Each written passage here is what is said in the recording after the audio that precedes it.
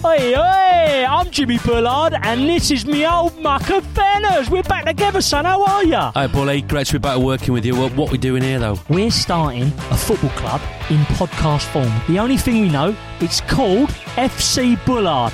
After that, it's all up for grabs. So, we haven't got any players, we haven't got a kit, we haven't got a club badge, we haven't got a stadium.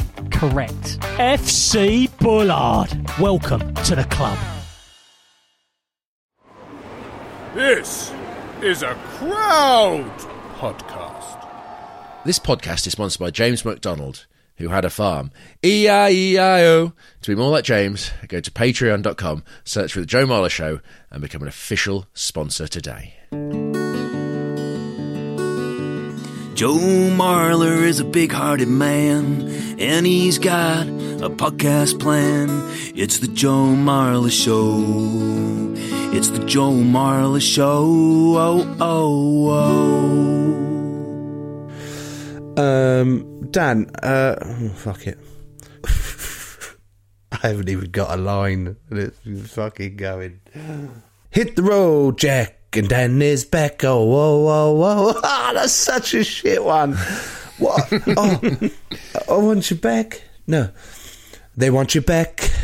They want you back. They want you back, Dan. Whatever you said, whatever you did on the last show, people want you back for good. They want you back. They want you back. They want you back, Dan. That was better, no? That was nice, thank you. Being serenaded. Dan, you're back. I am. I'm back. You're back, and I love that you're back. I love talking to you.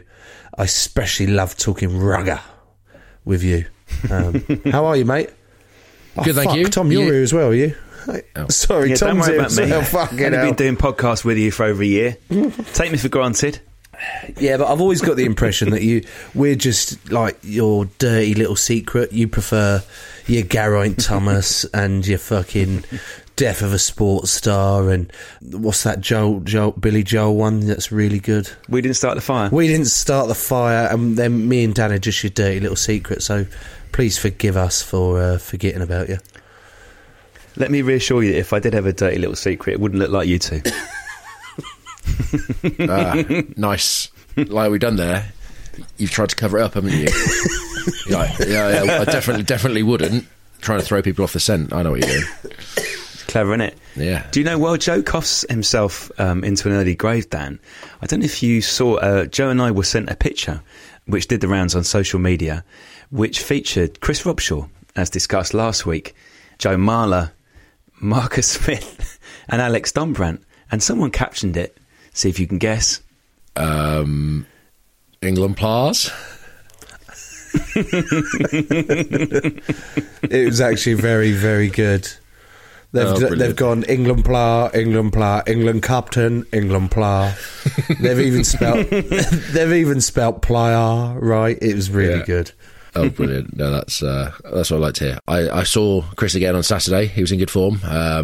He was wearing. He'd been on Soccer AM, and he loved it. And I was like, yeah. What? He basically apparently blazed his shot over the bar, but he hit everyone in practice. He said, I was like, oh, right, I saw the clip actually. He top binsed it, but it like rolled out, and I went, mate, Coley, do you remember? Like after training sessions, we'd do keepy or before training sessions or after. Yeah, we'd stay and do keepy ups. Like, and me and you are the most mal-coordinated blokes ever to do keepy ups. And Robbo was just as bad as us, and yet he's been invited to go on Soccer AM, and he looked reasonably decent with a ball at his feet. And I went, "You've definitely practiced the night before," and he was like, "Oh my god!" He said, "Oh, but I spooned my penalty. I wasn't happy with that." For Christ's sake! Yeah. He also put some tackles on, didn't he? He was on Soccer AM. He was holding a tackle pad, and he had to put off Jimmy Bullard and I think Paddy Kenny. He had to pull off. Did you say? Yeah, it's an unusual thing to have on a Saturday morning on Sky, and it's triggered an absolute avalanche of complaints. Chris Robshaw pulls off Jimmy Bullard live on Sky Sports. It might be why Sky his penalty, I don't know. Was Robbo just doing one of the rounds, or were you just in one box, or were you filling your pocket with several brown envelopes? No, I only saw him in one, but he was invited to the Royal Box. I didn't know we were at Wimbledon, but he'd gone to the Royal Box with the former captains, something like that. And I was like, oh, what qualifies as... Because I'm sure in my career I must have, like, at least for a second... No, probably not. I like that you didn't finish. I like that you didn't finish that question where you went, "What qualifies you to be able to go to the old England captains meeting? Yeah. What did you have to be?" But define captain. Are you captain for a series or just like a second of the? You know what I mean? Because you get some captains that are official captains, like Courtney, say, as captain England, but is he England captain as such? You know what I mean? Whereas Robbo was like official England captain was announced as part of a series or several series, wasn't he? On World Cups and stuff. That's a good question, Dan. Owen is England captain or whatever. Dylan has been England captain, but like obviously people have... Because Tom Curry captained the team, didn't he, towards the end of the game? Now, does he qualify as... Did he? Can he go into the... Yeah. Yeah. Sorry, it wasn't you. No. I was on the field at the time. Was he captain? Yes. Was he telling you to do stuff and you ignored him because you didn't think he was the leader? Were you telling him to do stuff? Yes. And he was ignoring you? Yes. Yeah. What's he got to do with you, Tom? Now, this makes sense now. We were like coming in for like breaks in play or thing, and he was like, no, like he was trying to be a bit stern, like Marla, no. And I went, don't worry, mate, I got this one. And now it clicks. He was captain, was he? Oh, yes. Fuck. England captain. No, I've ballsed that one up, haven't I? I'll have to apologise to him. I was still very much in the mode of him just trying to join in with our little bromance all the time in Japan and just following us about all the time like a lost puppy, asking us to go to cat cafes all the time with him. And that's the Tom Curry I still see now, even though apparently he was my captain at the end of the game. Yeah. Do you remember we were on the bus when we first got to Tokyo, and we were like driving across the bay, and he like looks out the window and he goes, "God, I didn't know that Tokyo's just so much water." It was like, what? No, he didn't say much. He said, he said Tokyo's so water, and we went, "What do you mean so water?" Yeah. He went, like, there's lots of water. I was like, you're missing a word there, you twat. And then he then got his Snapchat app up, and it was like a map on Snapchat, just not to scale whatsoever. He said, "Look, there's so much water," and he'd zoomed in, it was just all blue. We're like, that's not a fucking real reflection of what it is. Yeah, but that's your captain. England captain. Yeah. Did Tom Curry, in Japan, did he hang around with Sam Underhill all the time? Or was that just the impression that we were given in the media? I think that was the impression, wasn't it? He didn't. He was trying to hang out with us. Maybe he had to get in with Underhill in the end, but... You know, he tried with us and failed. I don't think anyone hung out with Underhill. Really? Yeah, and I don't think anyone hung out with Curry, so maybe that's what they had in common. So they actually ended up hanging out together through default.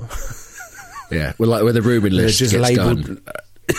It's like 34 blokes, whatever it is. Like, 17 rooms. Oh, fuck, we've got 2 left. Yeah, stick them together. Who wants to, like, who doesn't want a room with... No. Okay, stick them together. There you go. The nice thing is that all 3 of us on this call are wearing hats. 2 of us are wearing Joe Marler Show beanies, and one of us is not. Joe, why are you not wearing a hat promoting your own show when Dan and I are?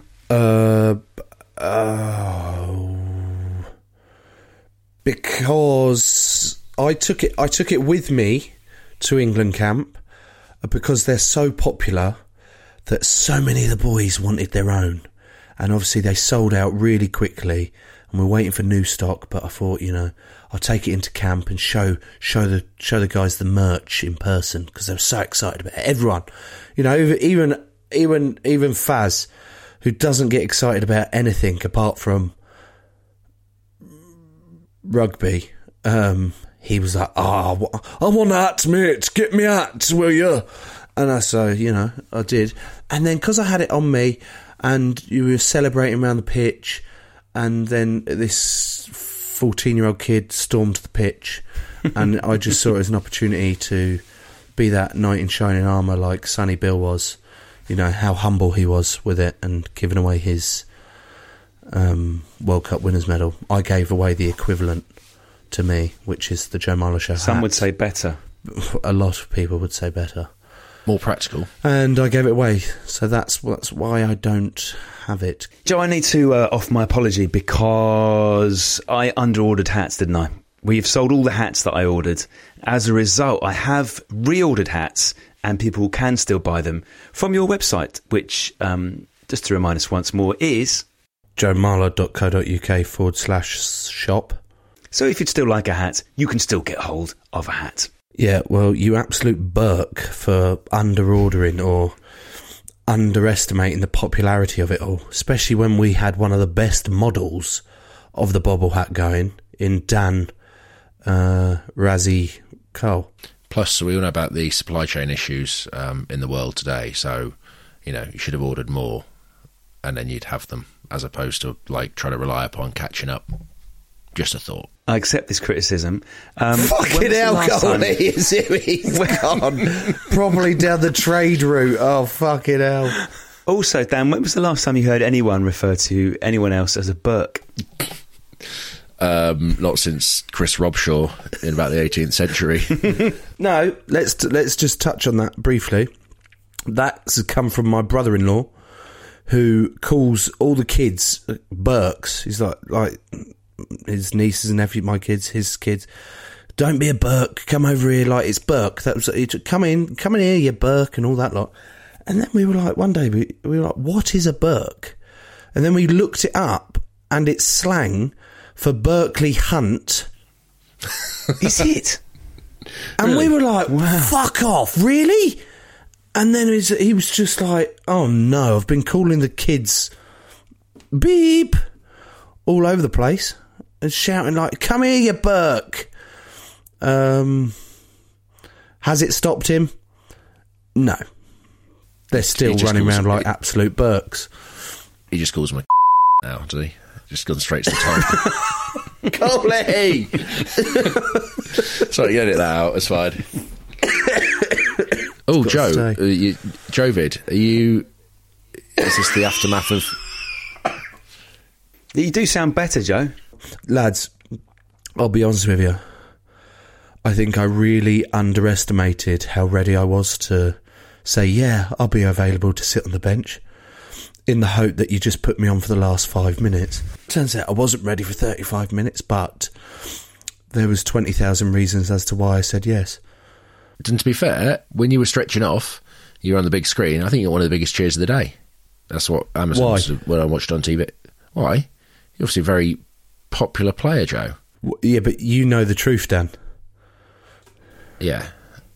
Perception is reality. Fraud. I always used to think that in my Leicester career, I used to like get a big cheer sometimes when I got subs on and off, but it was actually for Castro going in the other direction. But in my mind, I used to think that everyone's cheering for me to come onto the field, and no, it was because he was coming off and he was the fans' favourite. Tom, I think it's important that we let the listeners know that we're taking December off. I think we all need a well-earned, deserved... Is it deserved or deserved? I would go with deserved. We'll put out some special episodes, best bits episodes. I'd quite like some of the best bits of Dan. Maybe we should get a best bits episode of Dan's best lines. Nice idea. Something sorted like that. Let's just pile more work onto Lou, shall we? And then we'll be back in January with some brand new episodes. Joe, fascinating though this is, we need to have some adverts. I suggest that we have those adverts right now.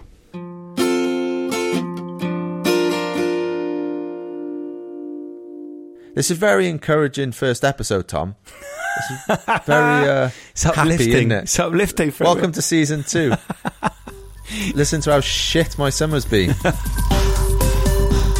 Big news. The Geraint Thomas Cycling Club is back for season 2 with me, Geraint Thomas. And me, Tom Fordyce. We've got more big name guests like Bradley Wiggins. You know, you've got to be a real ruthless as a cyclist, and I realise that. You know, you have to be. You become a horrible person at times. And Tadej Pogacar. You possibly seem even more relaxed than G. I don't know if I'm more relaxed than him. Now I'm pretty nervous for this podcast. And unfortunately, more crashes. Oh, wait, hang on. We're not talking about that word on this pod. No, we're not. Just search for the Geraint Thomas Cycling Club. Come and join us. Everyone's welcome.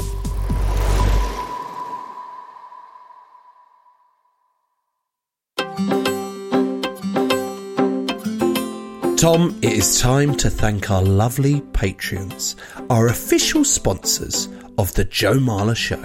Matt Gryffindor Griffiths. Josh, not Jeff, Buckley. Thomas, here's to you, Mrs. Robinson.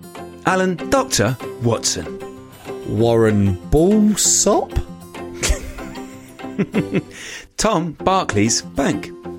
And Claire, Paul Harbour. To be more like Matt, Josh, Thomas, Alan, Warren, Tom and Claire, go to patreon.com, search for Joe Marler Show and grow the show. Those were the ads. Let's get back to some bloody rugger, shall we? Should we talk specifically the weekend's rugby? Maybe before we talk about the games, Joe, you can tell us about your chicken run preparations. Ah, yes, my chicken run.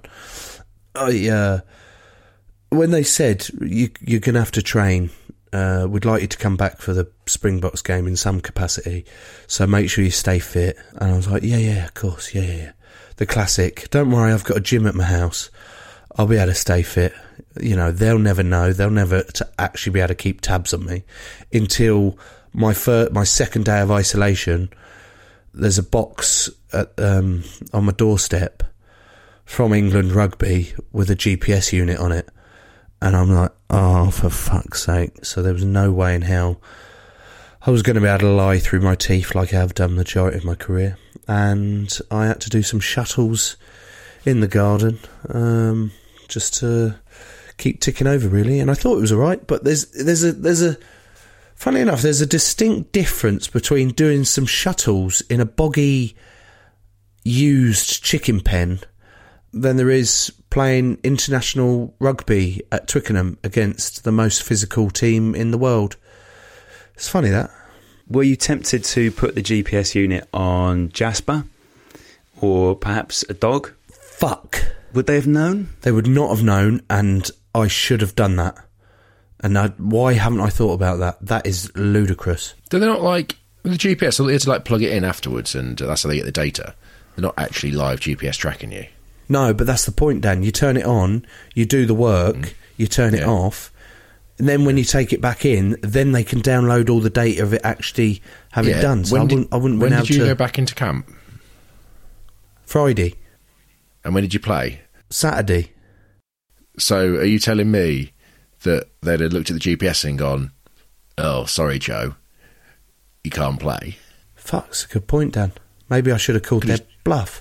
Yeah, could have just left it at home, mate. Oh, I forgot to turn it on. Sorry, lads. There you go. Okay. Do they work in cars?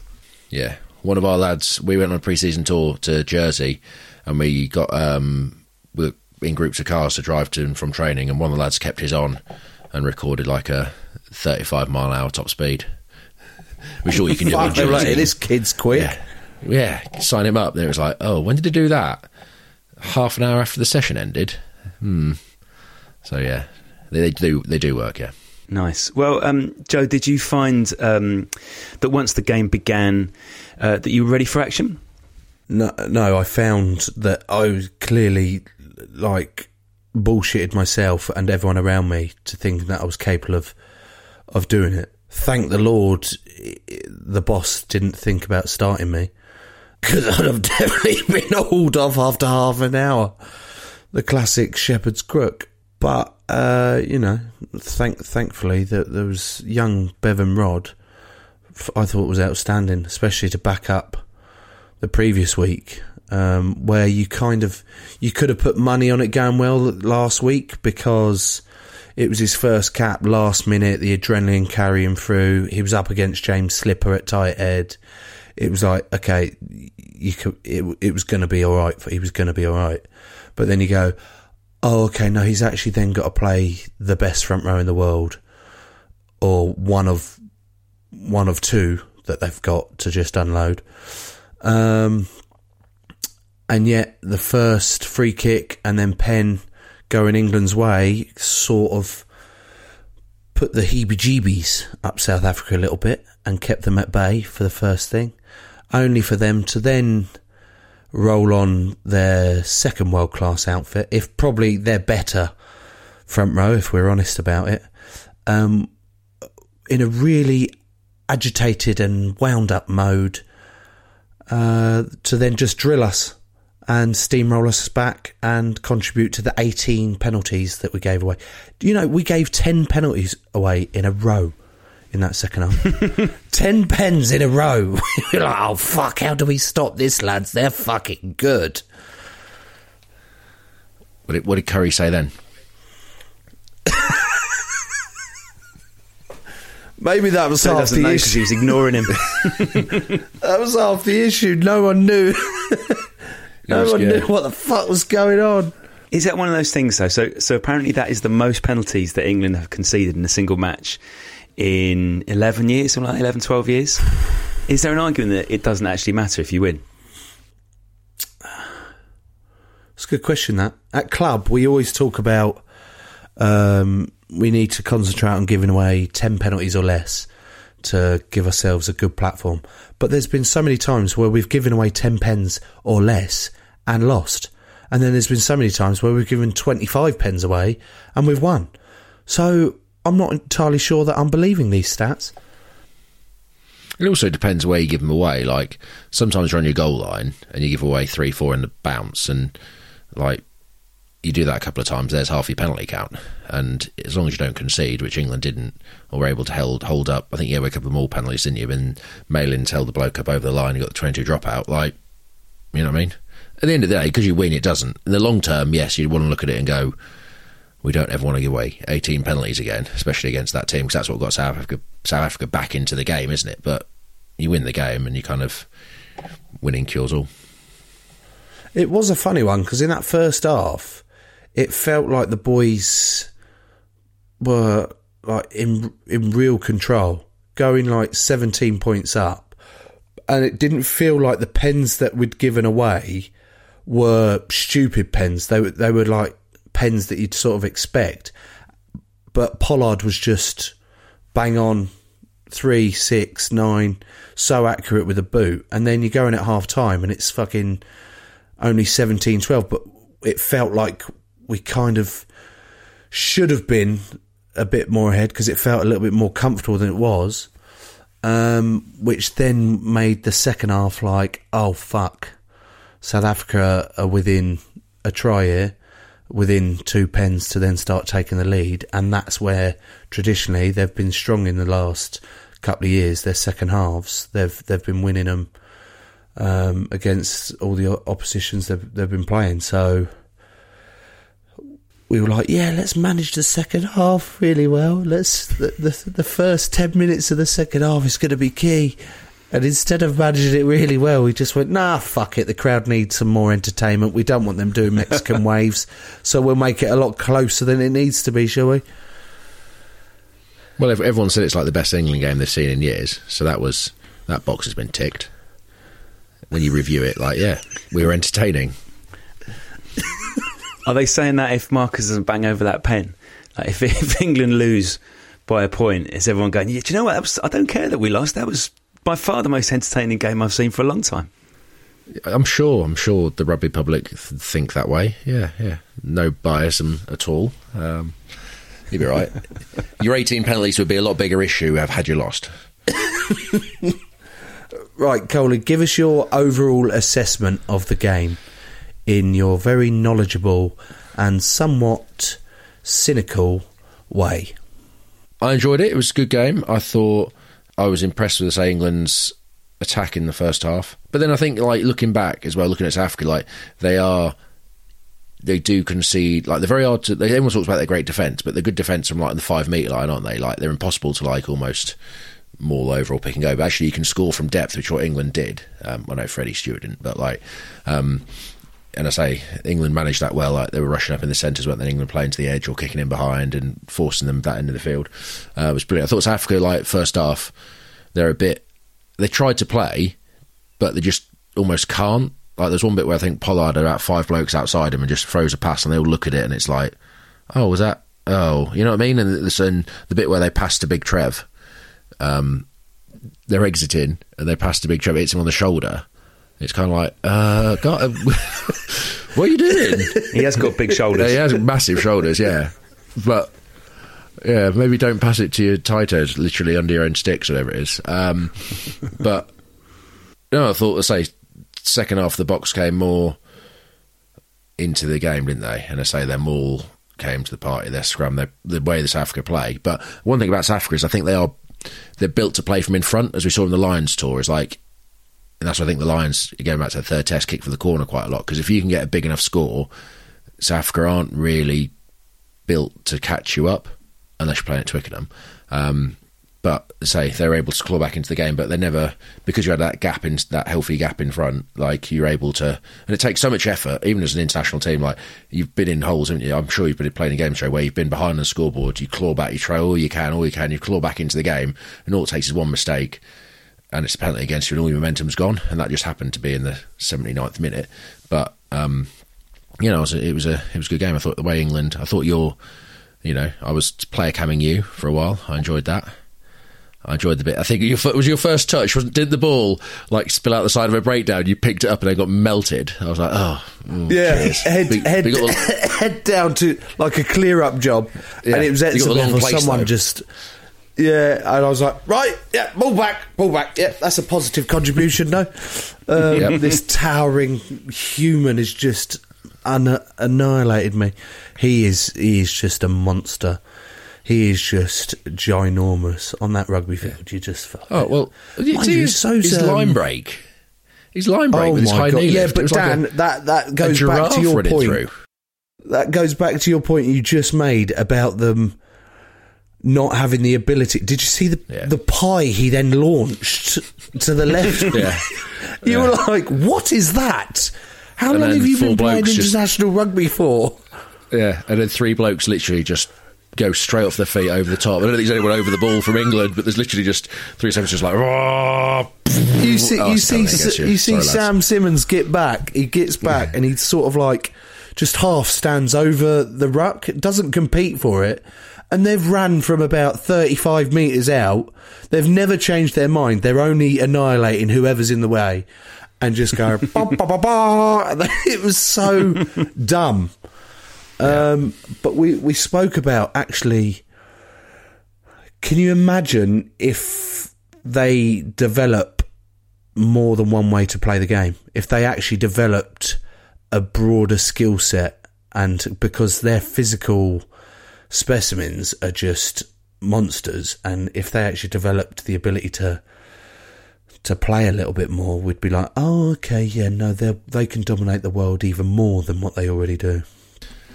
Yeah, but the problem is, like, you probably look at the strengths of their team, like Pollard, like, is there because he kicks goals, doesn't he? And like Diande, or whatever it is, can carry the ball and is really good. Like, you almost, to take that strengths away from them, which obviously works really well, you know what I mean? Like, you kind of think, yeah, it'd be really good if they could develop this all-round game. But actually, because they're the best at what they do, maybe just do that.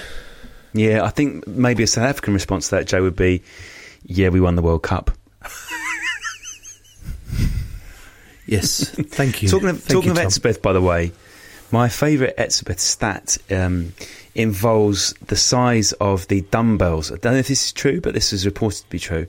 The size of the dumbbells that he had made. So, you know the ones that they have at the Lensbury, the hotel in Teddington, that a lot of the teams play at.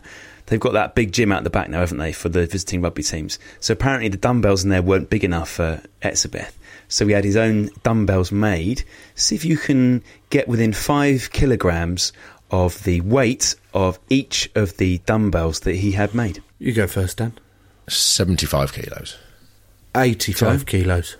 Joe, there was almost no point in you going there because Dan has got the number exactly right. Thank you. That's not that impressive, if I'm honest. It is to me. That's a whole me. Are you 75 kegs? Yeah. Fucking hell, mate! You not need to quite. eat a little bit more, don't you? 75 kilos. Are you telling me you could bang out a 75 kilogram dumbbell curl and shoulder press? A curl and a shoulder press. A curl to shoulder press with a 75 kilo dumbbell. You are a prat. He is a monster, and that is very, very impressive. Thing is, like, with those South African, to go back to second rows, like, I was thinking before the game, I'm like, how many 6'8", athletic, 125 kilo blokes do you know, or have you played with in your career? And I'm like, maybe like Simon Shaw. He's probably like the best, the biggest England. I'm pretty sure he's from Zimbabwe or something as well. But like, I'm like, Etzebeth, Diego, and Schneiman, who's injured every year. So I'm like, South Africa have got 3 of the biggest 4 blokes I've ever seen in a rugby field in terms of like height. What are you suggesting, Dan? I'm just saying they're very fortunate to be blessed with that in the second row department. And I tell you what, they make a difference at scrum time. They make a difference at scrum time, don't they, Joe? Like, because fucking hell, oh my God, 250 odd kilos. Oh my God! Like, I don't want to go back to like, there was one scrum which you were on for, which was penalty, but they engaged. They won the engage, and I just thought, oh fuck! Like, because you see the entire back 5 just load up. It's a bit noisy, but like the entire back 5 load up, and then you just like, oh, I know what's coming here, and it's There's no way out of it either. No. You can't go up and you can't go down with it. You try and pull it. You try and put it down to try and stop them getting any momentum or ascendancy, or trying to con the ref with a 50-50 call. That weight just pile drives over the top of you, and you're like, I don't fancy that. Actually, I value my neck a little bit more than that. So then you kind of have to go, I've just got to take my medicine here and hope that. I live to fight another day. Which, but like having that I coughed up one of my lungs, I was concerned I wouldn't. Nice. But the same thing is, like, even as a front row, you can get in a bad position. Like, sometimes you lose engage, you get in a bad position. But when you've got that kind of size behind you and weight, it just gets you out of trouble. Like, I've had it with Launchbury was like that. He's 120 odd kegs. But like, I remember Thomas Lavanini, who got red card at the weekend when he was at Leicester. Like, you could almost, like, you could lose the engage, get in a bad spot, and then you just hear this from behind you, and you're like, okay, and like, you're zooming through the scrum again, and that's just like the sheer size of the back 5 or back second row, mate. So, talking of Thomas Lavanini, we were talking about him on the bus back from Twickenham back to Sarn Park, and I was sat at the back with Len, and I don't know how it came up. I thought he came up into conversation, and we were like, what a specimen that bloke is. He's 120, how much was he? 125 kegs or 128 kegs? 708 kegs, yeah. Right, like, ripped, shredded, huge, but just a powerfully strong bloke that you used to love going, I absolutely love having Thomas behind me. He makes such a difference. But so thick, and we were like, we don't understand what goes through his head sometimes on the field, or if anything goes through his head apart from scrums, and the amount of red cards and yellow cards, and we were going through all that sort of thing, and then the following day he's gone and done another Thomas Lavanini moment and shoulder charged Cian Healy in a ruck and got red carded, mate, in the head.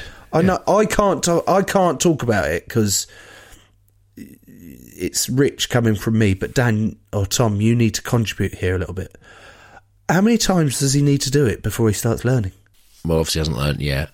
But I'm not going to knock him because, like, he came to Leicester, he didn't speak a word of English, but like, there was all he used to do. He basically learned, come on, Collier, pretty early on, and it gets like the 60th minute of game. 60th minute of games, there'll be a scrum with 65 minutes, and he's slapping me on the back as hard as he can. And it's like, can you fucking not do that, mate? Like, but it's like, turn around. I'm like, yeah, all right. He's like, come on, Collier. I'm like, yeah, all right, mate, you're ready for it. Good.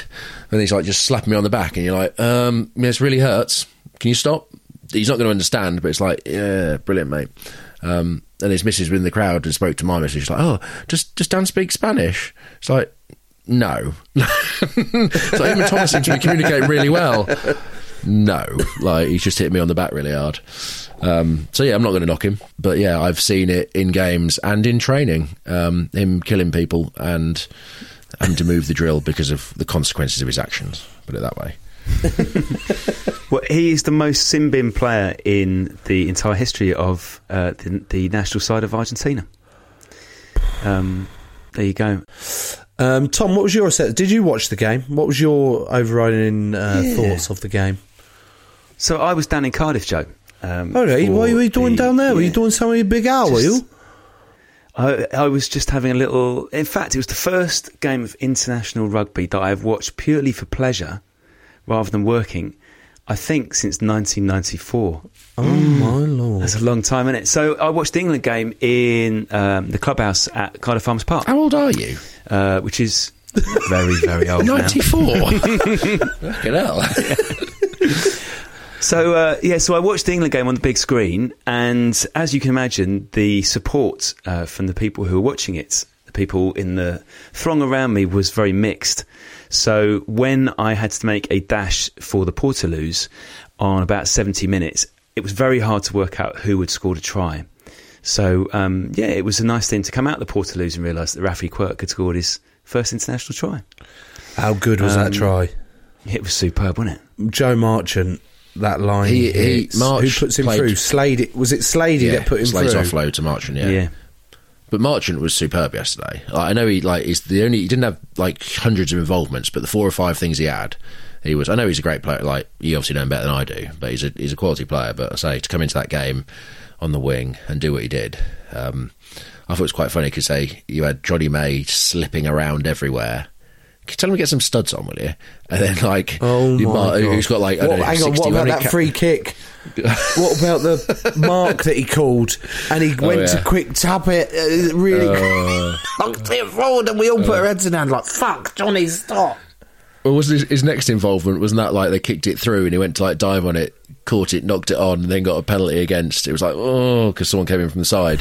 But yeah, so like compare March with his, I don't know how many caps he got, 7 or 8, something like that, compared to like the 70 cap winger. You kind of like, who's going to be dodgy against the Springboks? And March like didn't at all look any out of place. I'm not saying he would look out of place, but I thought he was brilliant in the bits that he had, his involvements in the game. The beauty of March is that not only is he a wonderful athlete, he's got other interests in life that he listens to a lot of Disney, and he listens, as in not watches Disney, listens to a lot of Disney soundtracks, loves musicals. And how would you describe him? Very head in the clouds sometimes, and yet I actually think that works beautifully for him in big games because he doesn't overthink stuff. He just goes and does his job and doesn't have 100 different things going around his head. He's just running around the field singing Frozen songs. And the more he can do that produces performance like he did on Saturday. I was really, really pleased for him. It was really good from him. That's nice. The other big reaction from the partisan Welsh crowds watching that game on the big screen in the Arms Park was genuine murmurs of appreciation when the slow-mos of Freddie Stewart's try was put on the screen. As he took the ball almost standing still, thanks to Ben Youngs deciding to take his time before finding him with a pass, and then muscled his way past 3 massive South Africans. Even a very, very anti-English Welsh crowd was like, clearing their throats, were they? To go, wankers! They were like, wankers! Dan, tell us a bit about Freddie, mate, because you obviously know him from the club. Yeah. Oh, he's a very good talent. I think you look at, he's... Hang on. Sorry. I just need to get a reaction from that. Have you spoken to him? Because he is at your club, but usually anyone under 30 you don't speak to. Well, the way the change room is at Leicester on game day is, I sit next to him. I do presently. So I do speak to him. Can you keep your fucking boots away from mine, please, mate? That kind of stuff. Are you wearing them? No, mate. Get some bigger studs on. That kind of stuff. We've basically spoke. We know each other's names. Yeah, no, he's to be honest, he's a he's a great player. He's played really well for Leicester in the past sort of 12, 18 months. And yeah, no, I'm not going to get... My only thing, I don't want to get on like the Matt Dawson bandwagon of, oh my God, if he's a Kiwi, he'd be the best player in the world, he's going to have a million cap. Like, he's 20 years old. Let's enjoy watching him play rugby because he's really good at it. Let's not hype on all the pressure because, no, like, Fred, I don't think like he's probably had a dip in form because, you know, he's so young, like he's played really well and, you know, it comes for everyone at some point, like the opposition work you out, target you, and it's how you like evolve your game to the next place, isn't it? Like, as I remember, like I'll use Ben Youngs as my favourite example, but when he first came on the scene, he's like darting around breaks down, scoring everything, and teams are like, hang on, if we don't let him run at the breakdown, what's he got? And then it took him like 6 months or 8 months to sort of evolve into being able to box kick, being able to run a game, and now you get this player now who's, I say, got 100 and so many caps, but knows how, can do everything, as in can run, can kick, can pass, can make decisions, you know what I mean, rather than just being a one-trick pony. And I'm not saying Fred's a one-trick pony, but it'd be interesting to see how, you know, like Australia obviously didn't do the research because they kept fucking kicking him the ball and he's catching every high ball going. But in time, teams will go, oh, well, let's probe him this, and it's how he'll react to what the opposition's throwing against him. And because he's 20 years old, he's probably never had to do that. And it's how he evolves. And if he can evolve from that, he's going to be a hell of a player, better than he is already. I like Freddie. I think he's a good lad.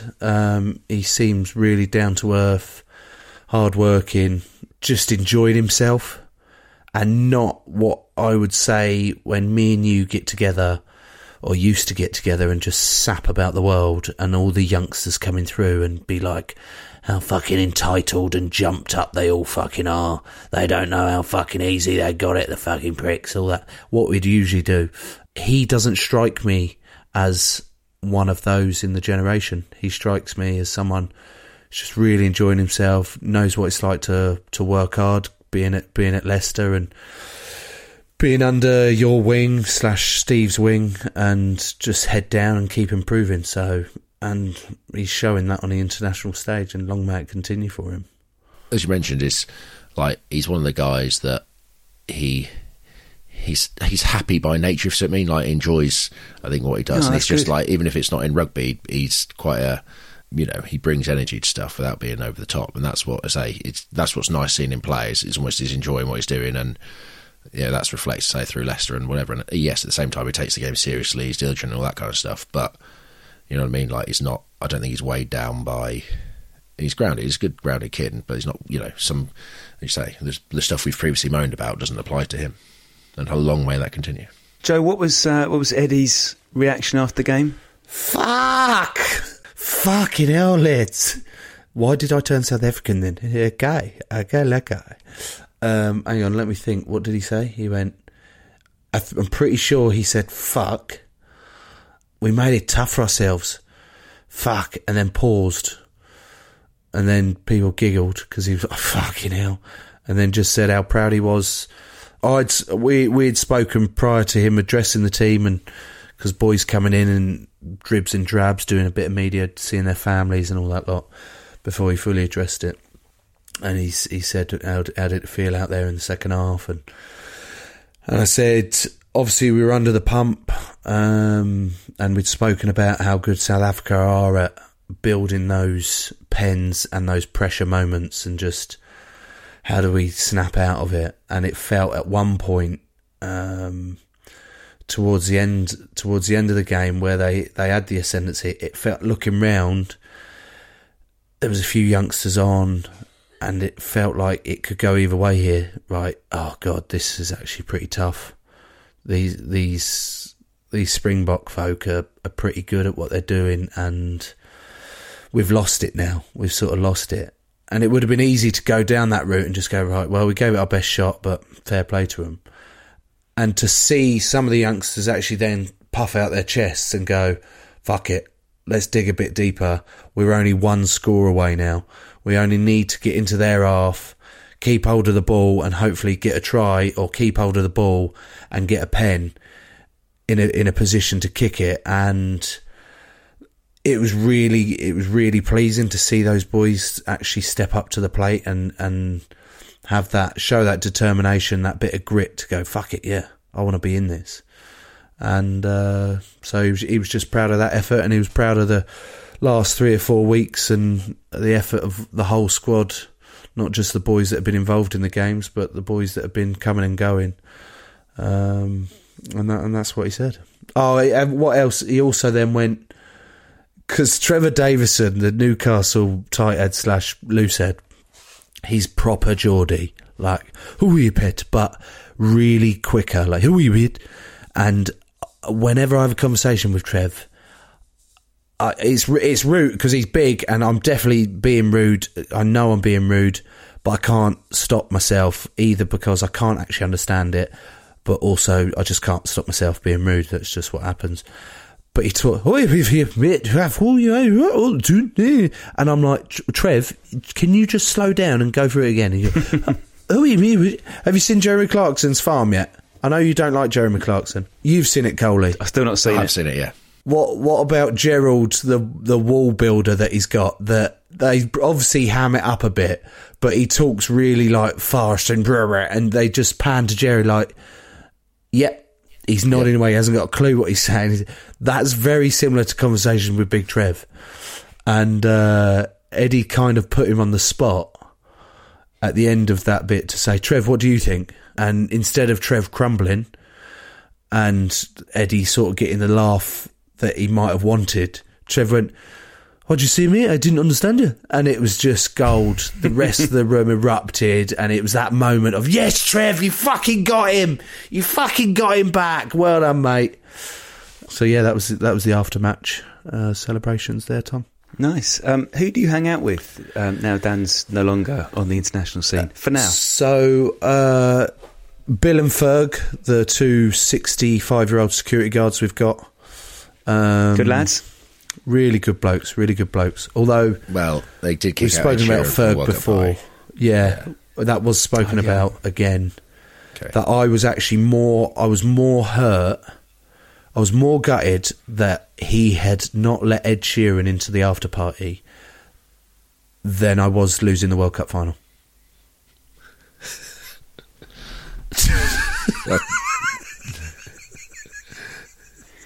There's our headline for the newspaper this week. Speaking of which, I looked on bloody... What was I looking on? And it was like... It was a headline. It was a picture of Marcus Smith, and he goes, he's the worst 10 I've ever played with. And I didn't need to read the article, but I knew exactly said it and what it was about. Like, you just write your own headlines now, don't you? That's the... They'd put me up on press, and I went, "Are you sure about this?" And they went, "Yeah." And then they were asking me so much about Marcus, and I went, and it was all on Zoom, and I went, they're like, "Could you just tell us, what you think about Marcus?" And I went, "He's awful. He's dreadful. He's one of the worst 10s I've ever played with. His left-hand pass is dog shit, and the amount of kicks I've seen him shank just through the roof. I don't know what all the hype is about." And because it was a big Zoom virtual with the writers, and I could see them all on the gallery view, and they were kind of like, we know he's joking, but if he doesn't follow it up with anything, that's what we have to write. So then I just stopped talking. I didn't fill any more gaps. And then it moved on to a different question. And then a South African journalist came in and spoke about the scrum or something. So that was still left. And then it wasn't until someone came back with so when was the first moment that you saw Marcus and realised he was actually going to be quite good? And then I had to follow it up with, no, actually, he is very good. I'm just getting sick and tired of all the fluffing that's going on because there's enough people doing it. Very similar to the Freddie Stewart comment you just made, Dan, that although it's too late, the horse has already bolted in terms of fluffing Marcus. The press have just put everything on him. So maybe it's about it just gave that view on him that he does need to wind his fucking neck in. So, yeah, Bill and Ferg, they're the guys I hang around with because they're the nearest things to what Coley is, like bald, old, miserable. Richard Hill, stiff, MBE. Ineffective. Joel was, he was good value. He was with me for a little bit, a couple of drinks, but then I could see him like, no, I want to go hang with the youngsters, really. You're boring as shit. And I was looking around like, it was really good to see, actually, the amount of youngsters that were buying into celebrating it and making the most of it. And there was also a lot of partners that had come. Was Joel wary of, like, being on the piss with you, and the last time we ripped his pants off him, and he still hasn't forgiven me? To this day. Is that a literal you ripped his pants off him, or a metaphorical? Just for the listeners, Joel Stocker is in charge. I don't know his official role, apart from being a good friend of ours, Dan. He does all like the producer, next level behind the scenes ideas, content. Videographer, content guy. He's good at what he does. He's very, very good. Very strange shaped head, but yeah. Looks like Cyril from, who was it, from Simpsons? Oh yes, off the top of my head. But basically, yeah, he looks like his head's been like squished through a gate and it's just extended out the back. But yeah, context to me ripping his pants off him. It was It was after the World Cup final. We'd had a few drinks and he was getting a bit leery. So I think me, Joe, and my mate who'd flown out there basically just wedgied him and ripped his pants off. And he was basically crying about it. He reckons he won the fight, but we kept our pants on us. So that's basically what it descended into. No, after Ed Sheeran wasn't allowed into the party, it degenerated rapidly. So yeah. Joel, what did we used to call you? Me? Yeah, what did we used to call you? Something from The Simpsons, wasn't it? Just Cecil. It's Sideshow Bob's mate, isn't it? Sideshow's Bob's mate, Cecil. Sorry, we're just reminiscing over the time that Coley, me and Piggy ripped your pants off in Japan. Yeah. And you got Piggies as well, I think. Oh yeah, we did do Piggy. We did your mates. And then afterwards he said to me, he looked me in the eye and said, "It's good when that happens because it means they like you." my arsehole was in tatters. And I was like, "Oh, great, okay." My arsehole's in tatters, and that means they like you.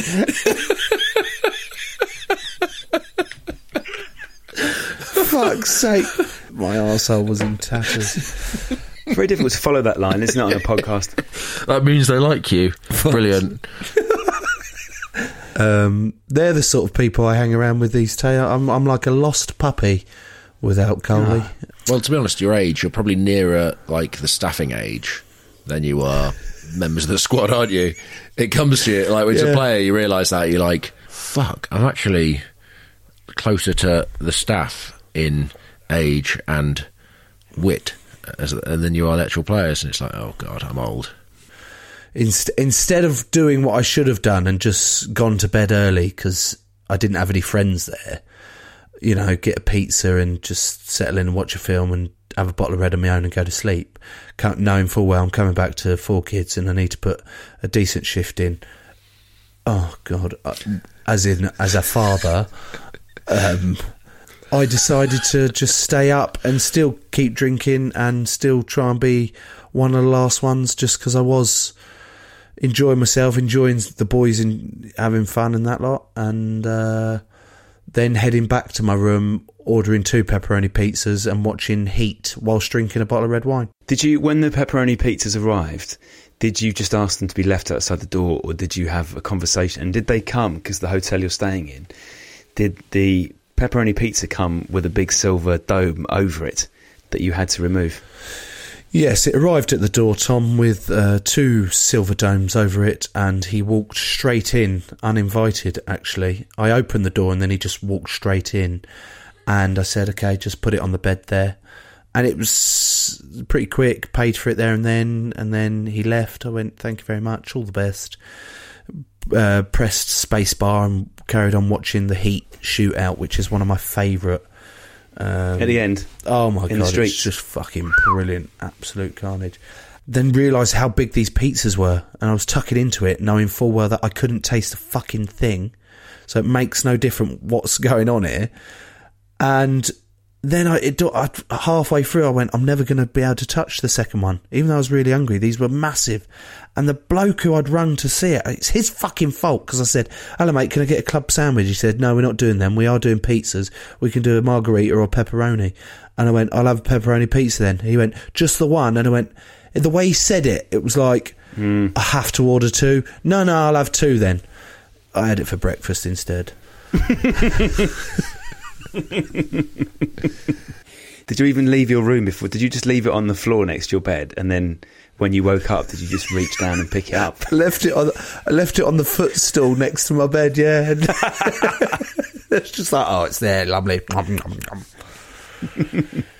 It just reminds me of the time. Who did we lose to? Was it Wales we lost to in 2015, the World Cup? And basically, we're in mourning about that. Oh, no. So, Saturday we lost. I think Sunday night... You got to word this story very carefully, Dan.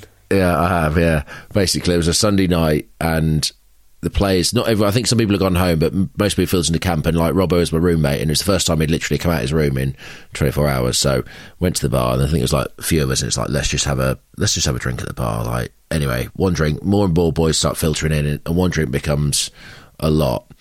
Anyway, we decided that we're going to, like, it was one of the, you went to bed slightly early, but I think it's me, Robbo, Ben Youngs, and we're like, right, let's go talk to, I think Mike Catt was in charge, and we're like, yeah, let's go talk to him, let's take him a beer, because he loves a drink. We knocked on his door, Ben Youngs knocked on the door with 2 beers, me and Robbo then hid. Catty opens his door, he's like, what the fuck? And he's like, you got training tomorrow, go to bed. Lady's just like, oh god. So me and Robbo, anyway, as we're walking back, we then realise that we've got these beers, and it's like, oh, Marlo want a beer, and your room, the door, if you hit it hard enough with your shoulder, it just came open. So we did this. So we banged on the door, came open. We walk in, you've got like some music channel on TV, one hand down his pants, and he's just got crisps all down his front. Like he's just fallen asleep midway through this bag of crisps. It was a ham and cheese sandwich. No, it wasn't because we walked in, and then I found the ham and cheese sandwich on the sofa. And I was like, and you're like, can I have that? I'm like, yeah, all right, mate. And through the ham and cheese sandwich, you ate that as well. So like, I was looking for that, and it was like tucked down this, like behind the cushion. I was like, I sat on it. It was like, oh, what the fuck is it? Like, oh, there you go. Yeah. And it was like, right, we'll leave you to it, mate. Lads. Midway through, yeah, covered in crisps. And then, I left. The great thing about that Wales game, obviously, was that there was still the Australia game to come a few days later, wasn't it? So it was all fine. Yeah. Or maybe it was the Australia. It was the second game. It was the Australia game. Okay. It was the bombed out, and we were like, it was that. Fuck, we're never showing our faces in public ever again. Yeah. Because we had to play Uruguay the next week, didn't we? Because we were playing Europe. We had to go up north, so I think we had a couple of days off. In Manchester. Yeah. That was it. So it was the second game. But yeah, it was... I just remember barging on Joe. Still in my memory. Time of our lives, Dan. Time of our lives.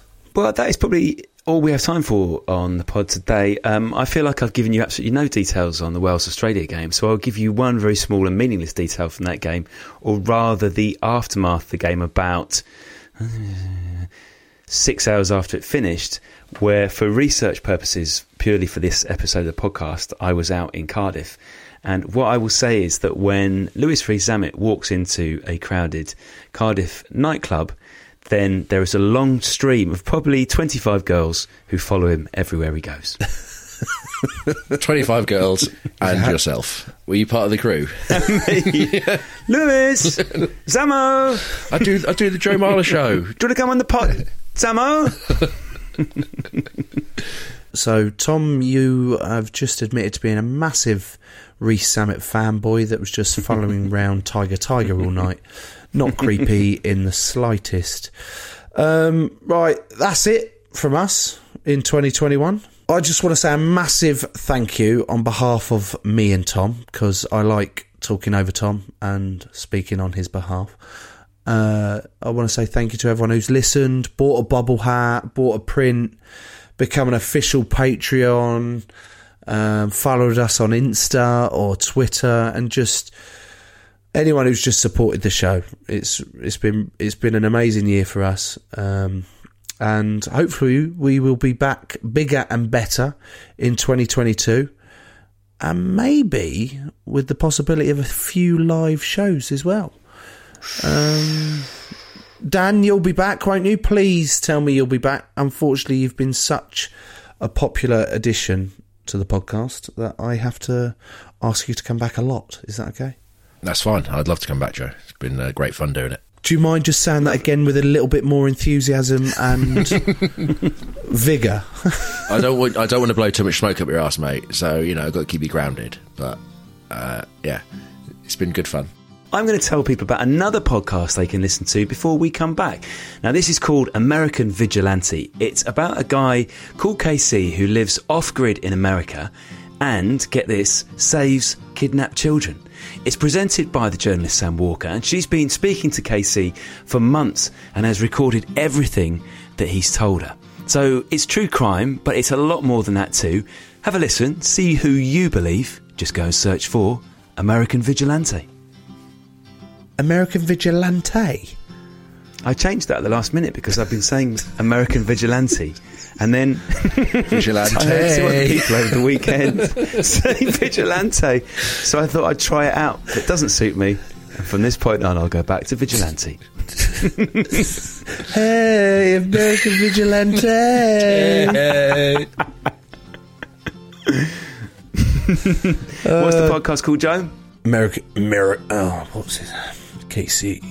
American Vigilante. Dan, you go for it. What's the podcast called? Well, it's American Vigilante. Dan, thanks again, mate. Bye. Bye. Oh, Dan, I'll see you in a couple of weeks, won't I? We're going yes. hammer and tongue, hell for leather, two rutting stags, head on head. Oh, please, just take it easy on me, will you? Oh, well, likewise, mate. You're the Premiership champions, mate. You've got to dial it down for us. So yeah, be all right. Tom, can you hear the lack of respect he has for Harlequins? Oh my God, it is disgusting that there's just no respect whatsoever from one of my best rugby friends, wanker. Right, Dan, I can't wait to see you, mate. Thank you so much. Dan, lovely to see you. See you soon. See you, Tom. Bye.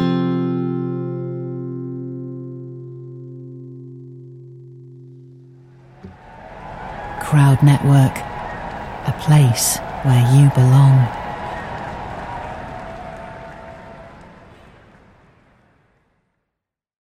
Sports Social Podcast Network.